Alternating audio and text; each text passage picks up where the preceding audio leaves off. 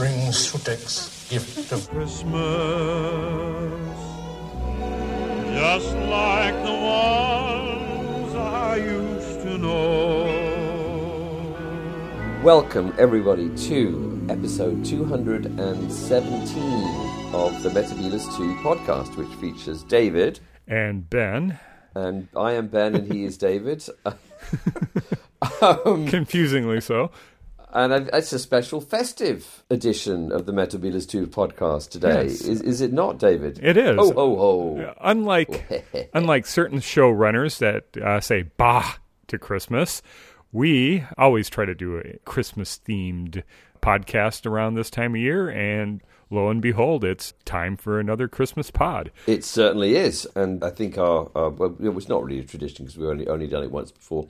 It's the 12 days of Sutekh, the 12 gifts. Yes. Of the demon god Sutekh. Kind of the mashup between the 12 Days of Christmas and Pyramids of Mars. Yeah, because Sutekh brings his gift of death to all humanity. Mm-hmm. But not this time. Not this time. He's not going to bring death this time. No, this time he's bringing a sack full. It's Santa Sutekh. He's got a big beard and like a jolly red costume and a hat. Yep, he's the Osiris gift giver, and he's bringing lovely gifts to all humanity, and to all the good little children. And each of us have chosen 6 gifts that Sutekh has bestowed that we're thankful of. I've taken this to be that we're thankful for in Doctor Who fandom, pertinent to our show over the past year or so. So these are 6 gifts that I've chosen, and I think we'll just take turns. I think I'll lead off. That sounds great. Ho, ho, ho. All right, and we'll follow this format. I bring Sutekh's gift of Sontarans to all humanity. Fantastic. The more Sontarans, there are the better, as far as I'm concerned. Yeah, well... Okay, explain. Explain, yes. The reason why I chose Sontarans this year is we had just recently watched Flux, and I was struck by how much Chris Chibnall had revived the Sontarans from the comedy Sontaran trope that Stephen Moffat had done. Specifically, the War of the Sontarans. We've seen Sontarans pre-menacing, doing what Sontarans do, be militaristic, show no mercy, efficient soldiers, and then we get the bonus of the Sontaran commander on a horse. So it's good. It's a goodie. I think it's a full return to the Sontarans that we saw earlier, way back when, with the Time Warrior, back with Elizabeth Sladen's debut as Sarah Jane Smith. So it's nice to see Sontarans being taken as seriously as they were back when Bob Holmes created them, and even as RTD had with the Sontaran stratagem. I think we saw Sontarans at their full effectiveness. So I'm really thankful that the Sontarans are back being the baddies that conquered Gallifrey. Yeah, I think that's fair. I mean, because what's ironic about Sontarans, I think they were originally created as a joke. Yeah. In that, an alien would have a head the same shape as its helmet. But, they came out of the blocks as really evil, nasty little creatures. Mm-hmm. And I agree with you. I think they were demoted to a joke species under Moffat. Mm-hmm. They're back. They're on horses. They're in the past, screwing around with stuff. Yeah. Really, what we need back, along with him, is we need the Rootans back as well. Yeah. I'm perennially disappointed that the Rootans have only had one TV outing. I'm sure there's any number of big finishes featuring Rootans. But with the amount of shape-changing that goes on in contemporary Who, time for the Rootans to return. Do you think that makes it less likely that the Rootans will return because there is such a large amount of shape changing? There's nothing. What's special about the Rootans than if we have other shape shifters? That they fight the Sontarans. Yes. That they live in the ocean, kind of. Yeah. Well, they're kind of jellyfish. And they're green and they glow. And I don't know, they're just kind of cool. They're kind of a Borgish sort of race. They're kind of, they're a collective. They're communists and the Sontarans are fascists, basically, right? I think that's what they've been going for. Yeah, it's a nice combo, and I'd like to see them return. How would you visualize them? Would you do like you did in Horror of Fang Rock with kind of the blob jellyfish. Yeah, I'd have like an unconvincing looking green painted paper bag that would like gradually inflate and deflate, and then some tentacles, and then those would just move around. Mm-hmm. I liked what they did in the Gunpowder Plot, the video game, where they were kind of gaseous and floated. So they're floaty. Yeah, all right. They could be floaty. Floaty jellyfish, but in air. Obviously, we've only really seen them in action in horror. Well, I've only seen them in action in horror and fan rock. What was cool about them is that their shape changingness. They're easy to spot. Like, you know, people become a kind of a pale grey colour and lose any kind of vestige of sort of humanity. So their shape changes, but you know you can kind of spot them pretty easily.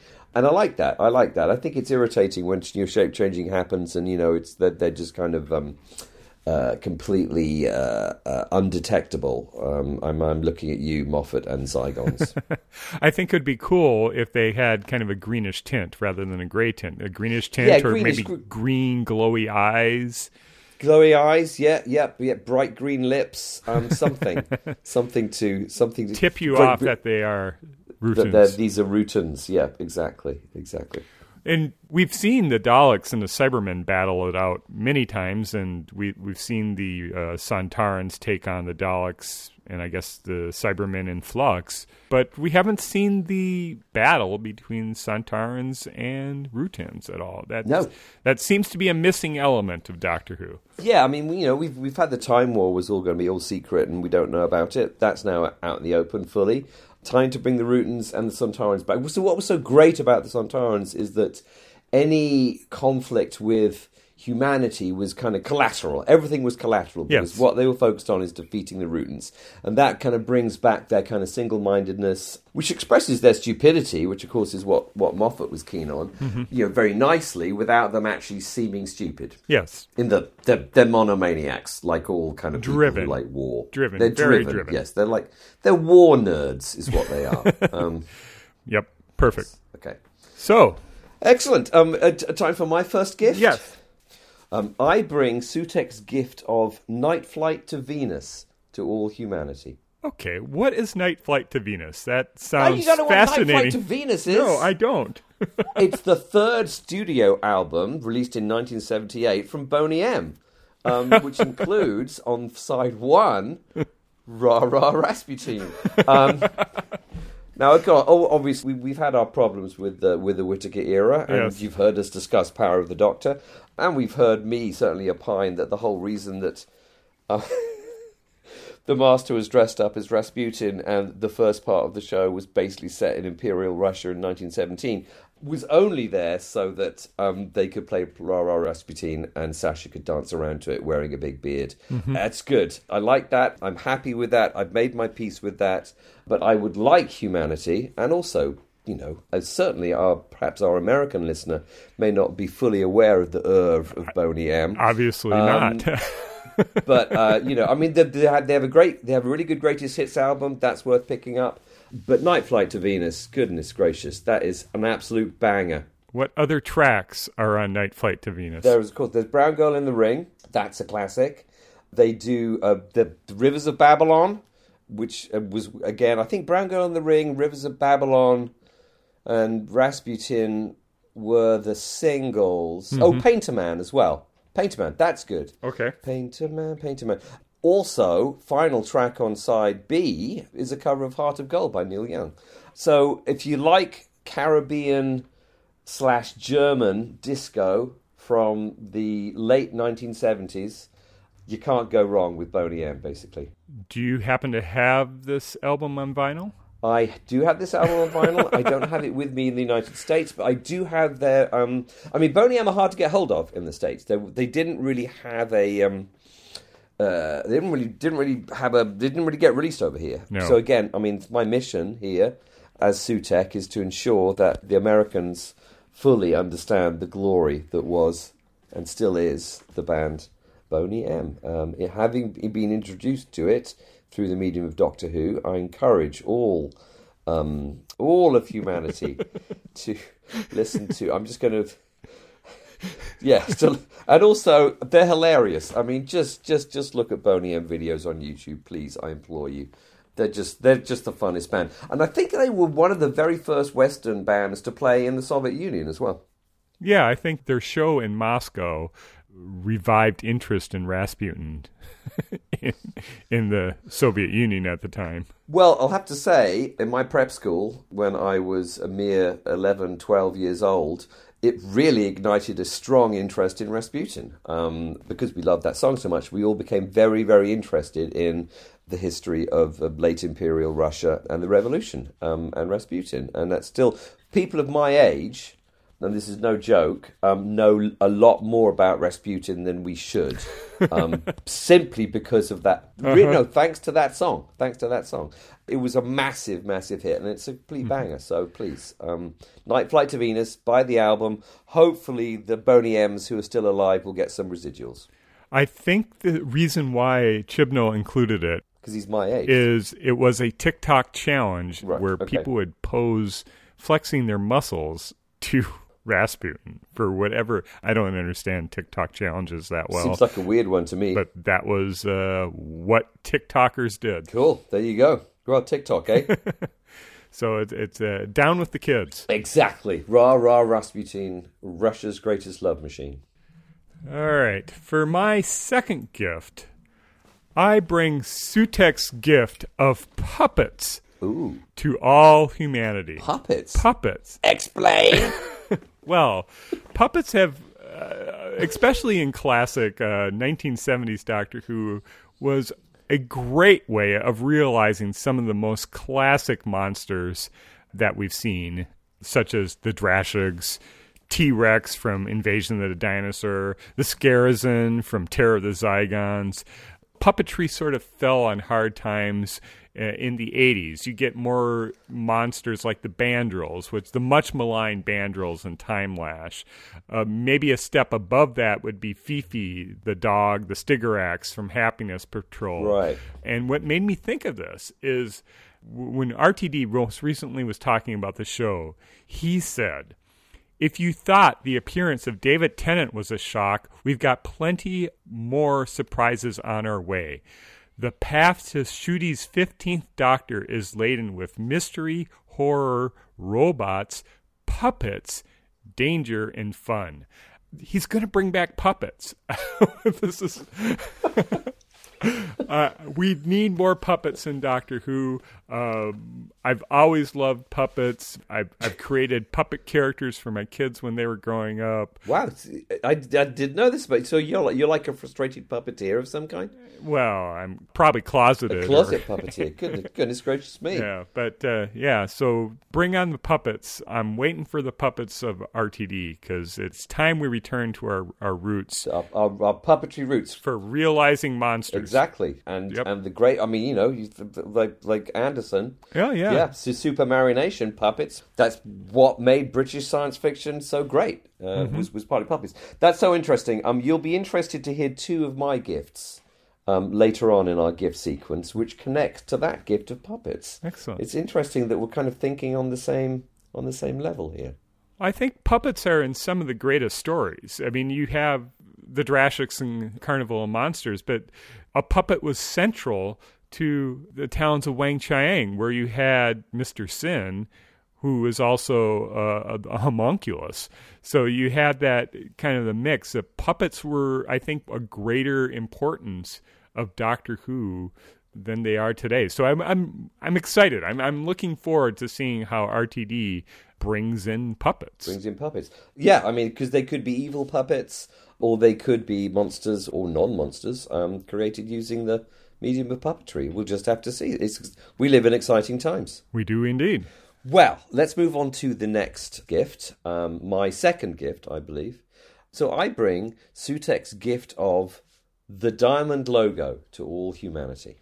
Yeah, the return of the 1970s again. The mighty, mighty diamond logo. And come on, we've had lots of logos. I think each era of New Who's had its own logo. Yep. I've disliked them all to various degrees. I haven't. I think they're all fine. They've all got problems. If you go back to Classic Who, you get the kind of boring logos of the 1960s and early 1970s. You get the crap 80s logos of the 1980s. Slap bang in the middle of all of that diamond logo. It's the greatest. Bring it back. I want it on everything. I want it tattooed on my forehead, basically. It's so good. It's pretty much unbeatable as a logo for the show. Dropping it, I'm looking at you, John Nathan Turner, was a huge mistake. But there you go. Diamond logo. It's back. I love it. I'm not going to apologize. Yes, I am a fan of a certain age. I'm not going to apologize for that either. Diamond logo, unbeatable, changed my mind. It's rejiggered a little bit. They've tweaked it almost significantly to make the Who pop out more, almost to the expense of seeing the Doctor part fade out a little bit, and the Who is centered. Interesting, yes, centered a little more evenly, I think, around the H. I think they've taken the opportunity to take something that was basically drawn by someone on a piece of paper, and they've put it into a computer, and they've taken the opportunity to tweak it around, which, let's face it, that would have been done originally, had the original designer of the Diamond logo, whose name obviously escapes me, otherwise I'd be using it right now, would have done that. So I've got no problems with that. Mm-hmm. And I've always thought that the Diamond logo was the top of the TARDIS looking down with Doctor Who imposed on it. I don't know if this is common, but this is the blueness of it. That's what I always thought. This is the top of the TARDIS looking down with Doctor Who on it. But I may be alone in thinking that. Wow, I've never heard that. I think you might be alone. I like that. I like that as an idea. Okay. Goodness, yes, it could very well be looking down on the TARDIS. And have you seen the actual background diamond logo that they're using? Oh goodness, you're kind of trumping me on the diamond logo streaks. Oh, okay, yeah. So this is also I think official. I'm not sure I've seen it officially, but they have a kind of a diamond background for next year for the 60th for the diamond logo. Is the 60th anniversary the diamond anniversary? Perhaps it is. I think 60 is diamonds, isn't it? So, yeah. Well, there you go. I haven't reached that anniversary yet. Well, there you go. 60th anniversary. I'm just looking that up. I hadn't thought of that. It's a diamond. That's why the diamond logo is back, everybody. That makes sense. We've only just realized that. It all fits. I'm surprised. I'm partial to the Pertwee logo, kind of the word logo that preceded the diamond logo. I do love the diamond logo, but for ease of graphic design, I think you can't beat the Pertwee logo. It's solid. It's weighty. I even like what they did in the McGann years for the TV movie. I think it's a much more branding friendly logo because it fits nicely horizontally, and there isn't a lot of white negative space that you would have with the diamond logo. Do you like what they did with the 40th anniversary with the Pertwee logo, like shoehorning the 40 in there? Yeah, it's all right. It's clever, but it's okay. I prefer the classic Pertwee logo, I guess. Yeah.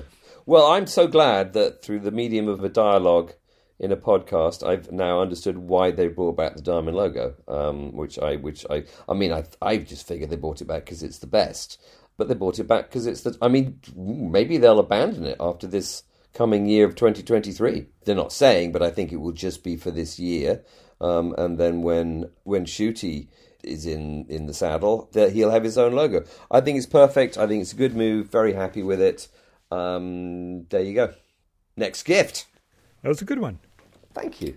I bring Sutekh's gift of the Doctor Who collection to all humanity.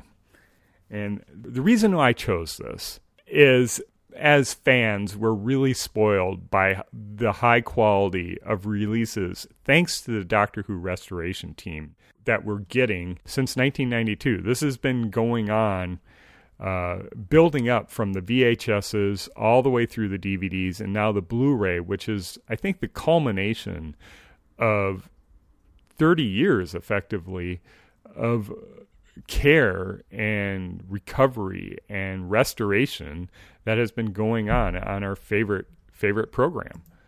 And I think when you look at other properties, especially in classic British television, aside from Monty Python, which has been recently restored for Blu-ray in the past 2 years, there's not a lot of output in the British television landscape that has had the same kind of restoration that we've seen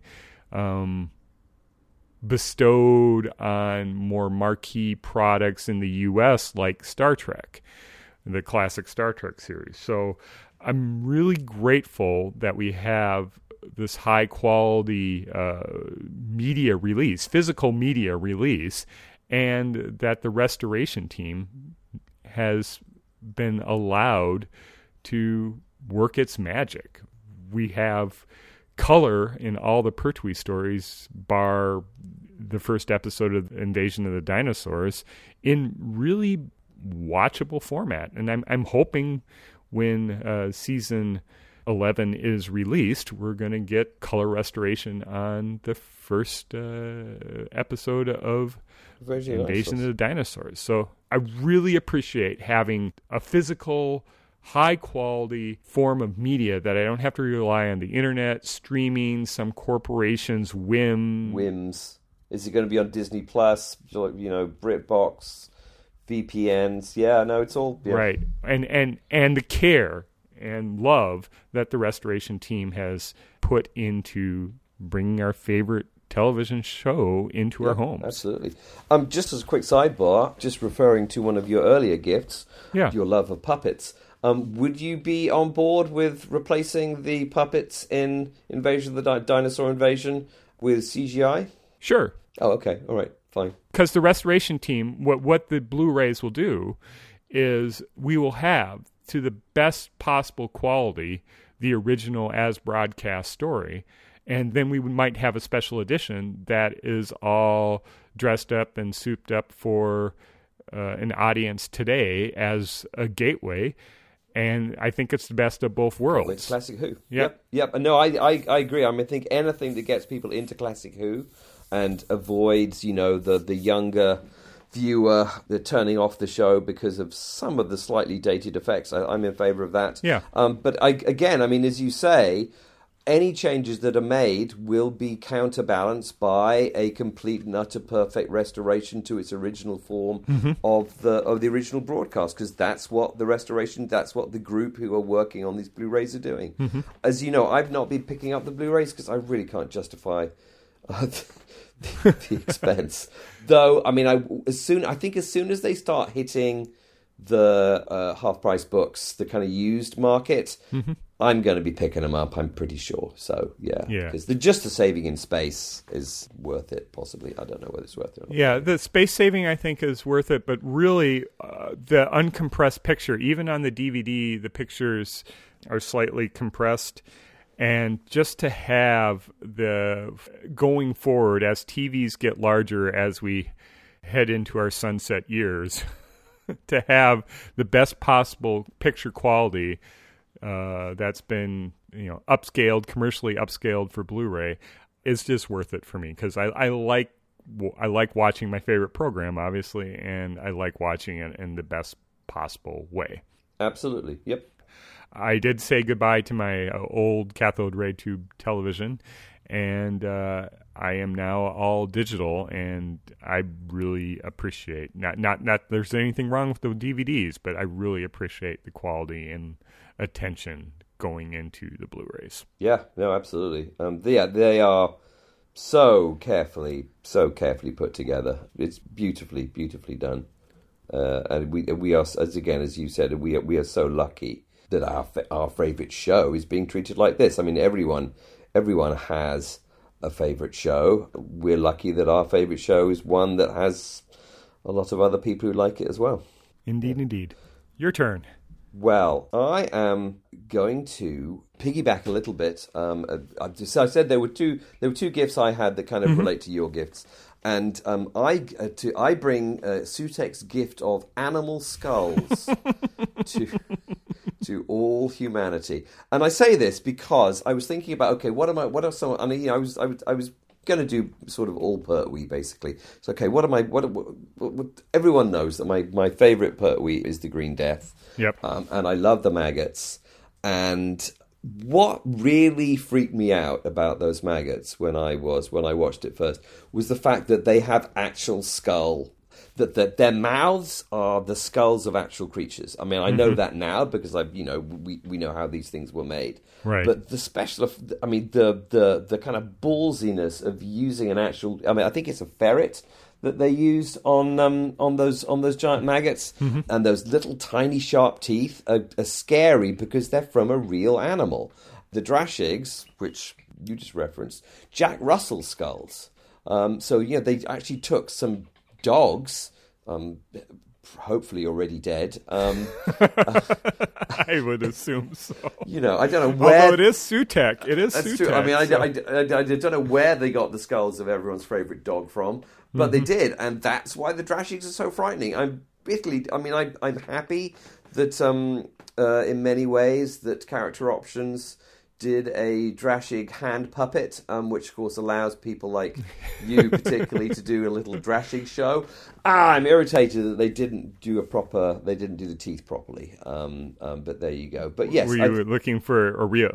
They had to do a real cast of Jack Russell and then scale it down. Oh God, yeah. The thing about those maggots had little tiny needle teeth, and I could just imagine those digging into my ankle, and also then giving me the green death, and that's what made them so frightening. So I think, broadly, I say the gift of animal skulls.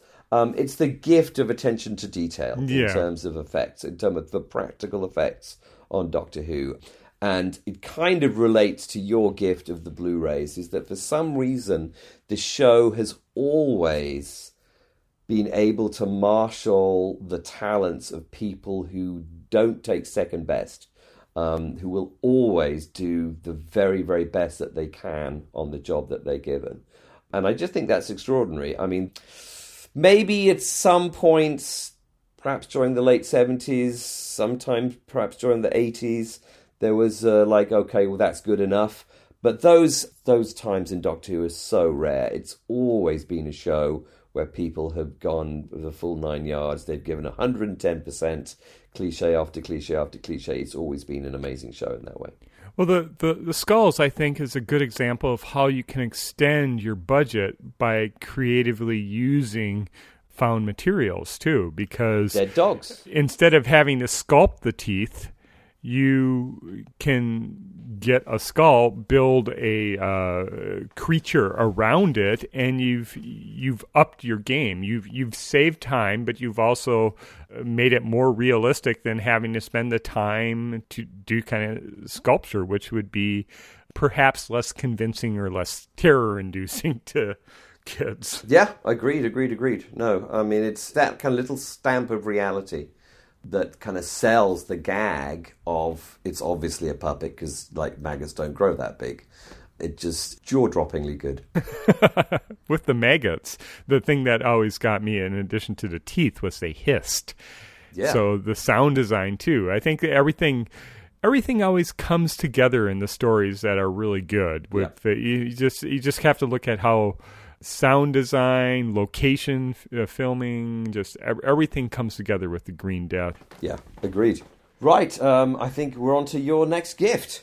Yes, this is gift number 4 from my count. I bring Sutekh's gift of location filming. Whoa. It is what originally attracted my visual eye to Doctor Who in general. And I've said this a few times on the podcast before, that I was looking around for something to scratch my Star Wars itch, and Star Wars has various places on Earth representing foreign planets. You have the deserts of Tunisia being Tatooine, for example.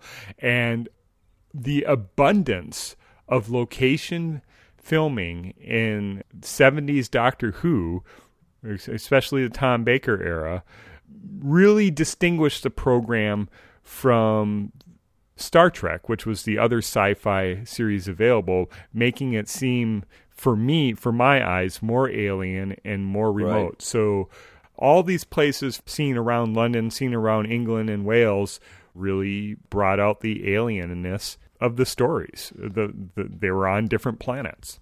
Yeah, and it's kind of ironic in some ways, since, I mean, I think for a British person watching it, it's like, yeah, okay, it's like they're just filming it in Britain. But of course, for you in the United States, it's, well, no, these are obviously alien planets because they look so different. Yeah. Again, it's kind of ironic. You think like America and Star Trek, and surely they could have gone all over to film things. Of course, they can't, because that's, you know, it's all filmed in Hollywood. All they really have is California, which is, you know, kind of looks the same. Southern California. Yeah, just a day's drive from wherever you are in Hollywood. Yeah, exactly. Whereas a day's drive from where you are in Britain, like, you're going to hit the sea, whatever you do. I mean, you can't drive for a day. It's just not possible. It's just not possible. So there is. I mean, you know, I think the quality of the light is always going to be an issue. And I think again, certainly in New Who, especially with and I think we talked about this before, we've run into difficulties with Christmas specials obviously being shot not at Christmas, right? Because all the trees have got leaves, and they don't do that at Christmas. They don't have any leaves at all, etc., etc., etc. But yeah, no. For me, again, you know, this idea of kind of Doctor Who is kind of a play thing. It was shot in all the places where I used to play as a kid. Not literally, quarries. But like the kind of yeah. No, we had a quarry near our house, and we used to go there and play Doctor Who. Cool. Oh yeah, absolutely. I mean, so it wasn't a literal quarry. So unfortunately, a few years after my parents bought the house that I grew up in, the government decided to build the M3 motorway basically right next door to it. So there was a lot of excavation around the neighbourhood of our house to get the gravel and clay, etc., that they needed for construction materials for the motorway. So we had a quarry that we played in, and anyway, so yeah, it's the location filming absolutely amazing. Do you have a favorite story and location for that combo? Oh goodness. Weirdly, whenever I think of playing in quarries, I think of Android Invasion. Really? Yeah. Which is obviously not top tier by any stretch of the imagination. However, it's a classic combo of Fourth Doctor and Sarah Jane. It has an amazing reveal, and it has twisted ankles. It has basically it's the same kind of landscape as I grew up around. So woods, and then suddenly, well, it's a quarry. Yeah. Which is basically what happens in Android Invasion. Excellent. All right. Next gift. So there you go. The next gift. So I bring Sutekh's gift of the Forge of Skaro to all humanity. And the Forge of Skaro is? Well, the Forge of Skaro is the kind of pen name of something called Green's 3D printing, which I'm giving a free advertisement for. So hopefully they can send me... Well, they won't have to send me stuff. I was able to acquire this year at a relatively low cost a 5.5-inch scale, 3D printed and fully painted Golden Dalek Emperor. Wow. Now, again, some of you listeners may not be obsessed with Daleks as much as I am. Some of you may not realise that literally the greatest Dalek of all is the Golden Emperor. And to have my own model and I'm looking at him right now, and of course it's a he, or maybe it's not, maybe it's a she.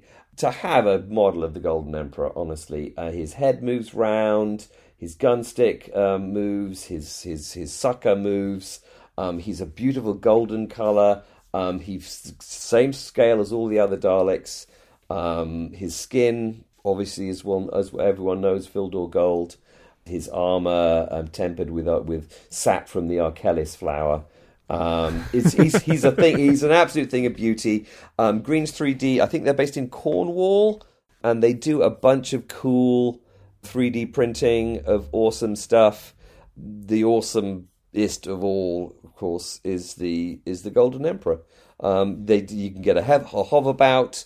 They are currently doing 3D printing of Power of the Daleks, so you can build your own Power of the Daleks set for your Daleks to trundle around in. Assembly line? Or? Not the assembly line, but the kind of girder.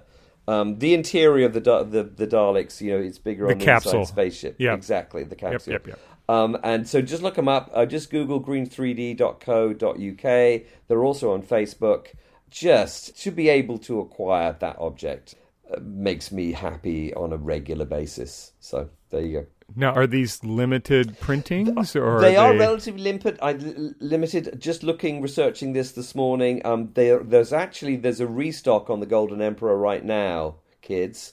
They had the first run sold out almost immediately. The second run, which is what I got, sold out, really in a couple of days. And they have a restock of the Golden Emperor right now. If you want your own Golden Emperor, go right to Greens 3D, get it ordered, because these things sell out and they are brilliant. I'm very tempted to get myself a Hoverbout, which has a kind of a light up, a kind of LED light in the front. It is kind of spendy. It might go on my Christmas list. And do these integrate then with character options? It's or exactly the same scale as character options. It's so okay. Well done. Exactly. No. So it fits in with all my other Daleks. Perfect.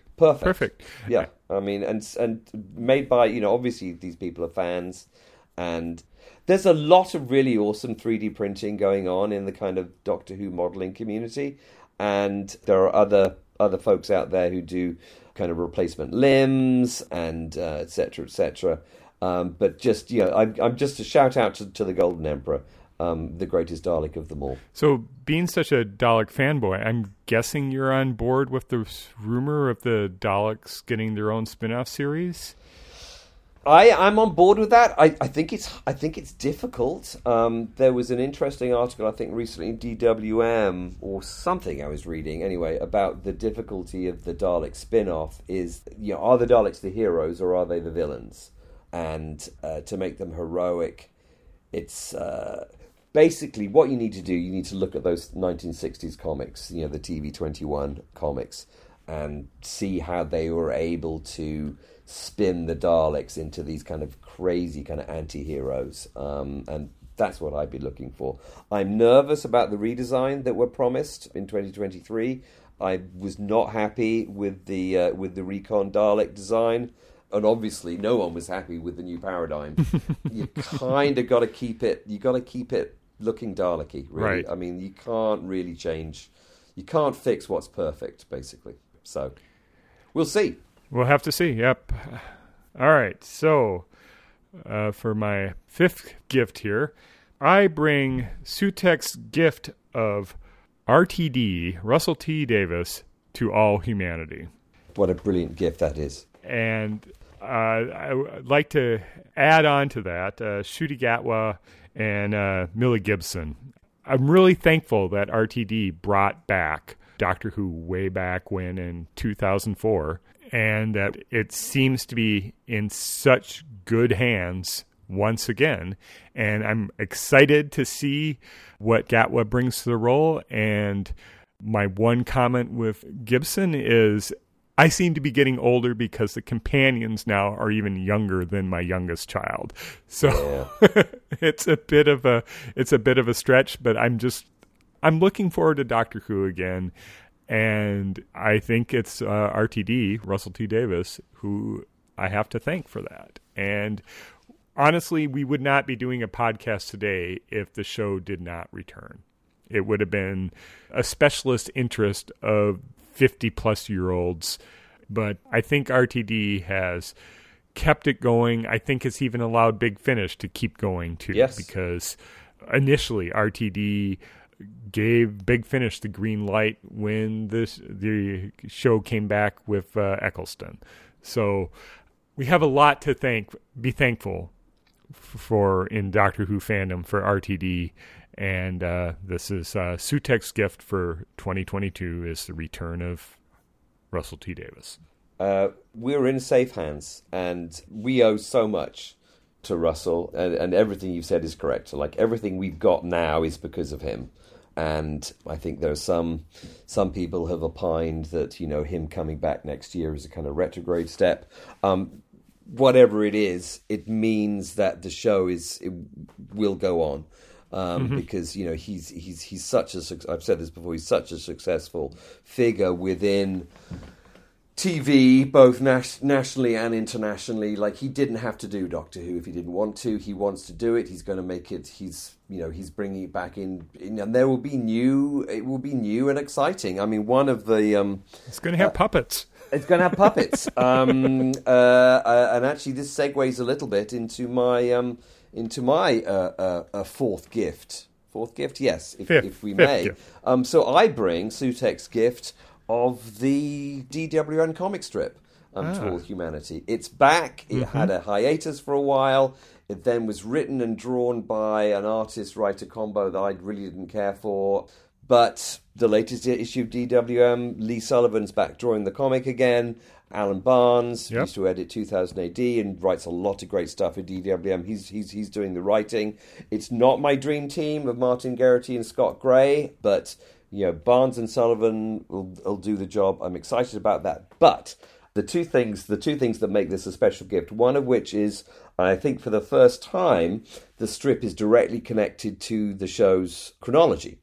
So the strip that's running currently with the 14th Doctor, as played by David Tennant, is a direct follow-on from the regeneration we just saw in Power of the Doctor. That's exciting.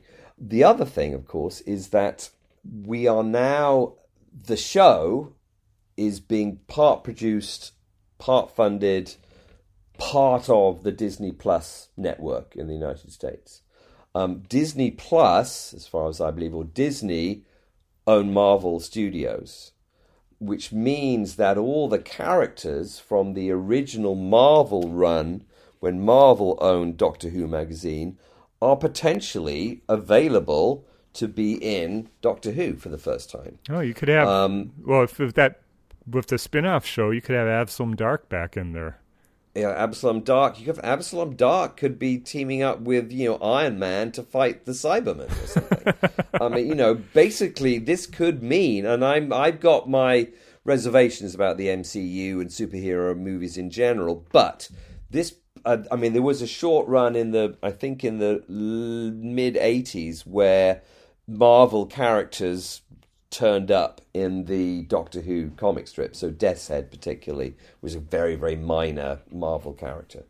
So there is some continuity there, and I'm not going to give anyone any spoilers, but certainly some of the set shots that I've seen from the specials next year, there are some characters turning up from the comic strip. And I don't know how they're going to do them, but that's what it looks like to me, seeing those blurry shots on set. So this is a really crazy, interesting time. And when we talk about spin-offs and we talk about, aliens, villains, monsters getting their own shows, and there being a kind of a Doctor Who extended universe, this really could happen. And, they really could decide to apply the kind of Marvel movie technique to Doctor Who. Would be really interesting. So watch this space. I think this is all down to RTD. So I don't know if you've seen it, but collected all in 2 volumes, I think is going to be the Dalek, the Ultimate Comic Strip Collection. I do not own those copies, but I have seen that they're available. Yeah, so Panini is bringing that out, and if you want to catch up with all the DWM Dalek comics, they're all going to be collected now in a couple volumes, maybe 3 volumes set. So that's a good way of expanding your universe and seeing what has happened in the past. And I'm not the biggest comic fan as you are, but it's nice to see them all accessible again without having to either pirate them or track down back issues. The Panini collected volumes of the comic strip are excellent. Again, for whatever reason, because Panini are they're just an Italian trading card company. But for whatever reason, they are beautifully produced volumes. I'm looking at my collected volumes of the strip over on the other side of the room right now. They're all remastered, and when they're collected in a volume, and they all have a commentary. So each strip has an analysis by the writer and by the artist. They didn't have to do stuff like that. There's sketches, the attention to detail, something that we called out a couple of times during this podcast for Doctor Who, extended to the publishing of the comic strip. Yep. So just kudos to everybody, basically. And I said I got my reservations about Marvel, I got my reservations about superheroes, but this idea of a Doctor Who extended universe is certainly something that could happen. Yeah. Yeah, the blueprint is already there in the comic strips. Absolutely, yeah. Right. All right, my final gift. I bring Sutekh's gift of scarves to all humanity. Ah, scarves. And the reason why is my lovely wife, Rita, got into knitting way back when, probably 5-6 years ago, solely to knit me a Tom Baker season 12 scarf. Oh, she's a treasure. And I've worn the scarf publicly, I guess. I appeared in a DWM magazine wearing the scarf a while back, and I just really thankful, I guess, for the scarf and knitting. She's now an avid knitter. She's doing all sorts of crazy things with knitting, but it's Tom Baker's scarves that got her into this hobby in fiber arts, and she gets great enjoyment out of it, and I enjoy my scarf. So it's funny how fandom expands out, and I think knitting in a way is a Doctor Who gateway for some people to enjoy the show, and I'm all for it. And I'm not going to disagree with any of that. It is the show that keeps on giving. And, wives, partners, children, I've extended my love of this show to all the important people in my life, and they've all picked up certain elements of it and enjoy certain elements of it. They don't have the full immersion that I possibly have, but, as I said, it's a show that has so many facets for people to enjoy, and I think that's one of the reasons that it continues to be such a success.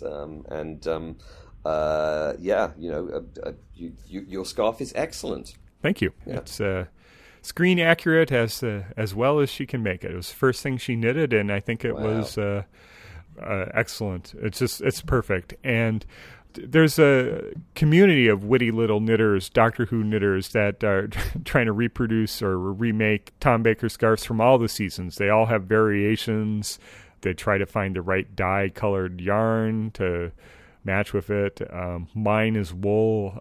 There's certainly different fibers that you can use, but I'm just amazed by this is a whole subgroup of Doctor Who fandom that I'm only tangentially, I'm just the recipient of the love, I guess. Yeah. Well, similarly with what is it, Dalek 6388, which is, the website that documents, every detail of each Dalek prop from 1963 to 1988. And then, of course, has a spin-off YouTube channel in Terry Nation's Army.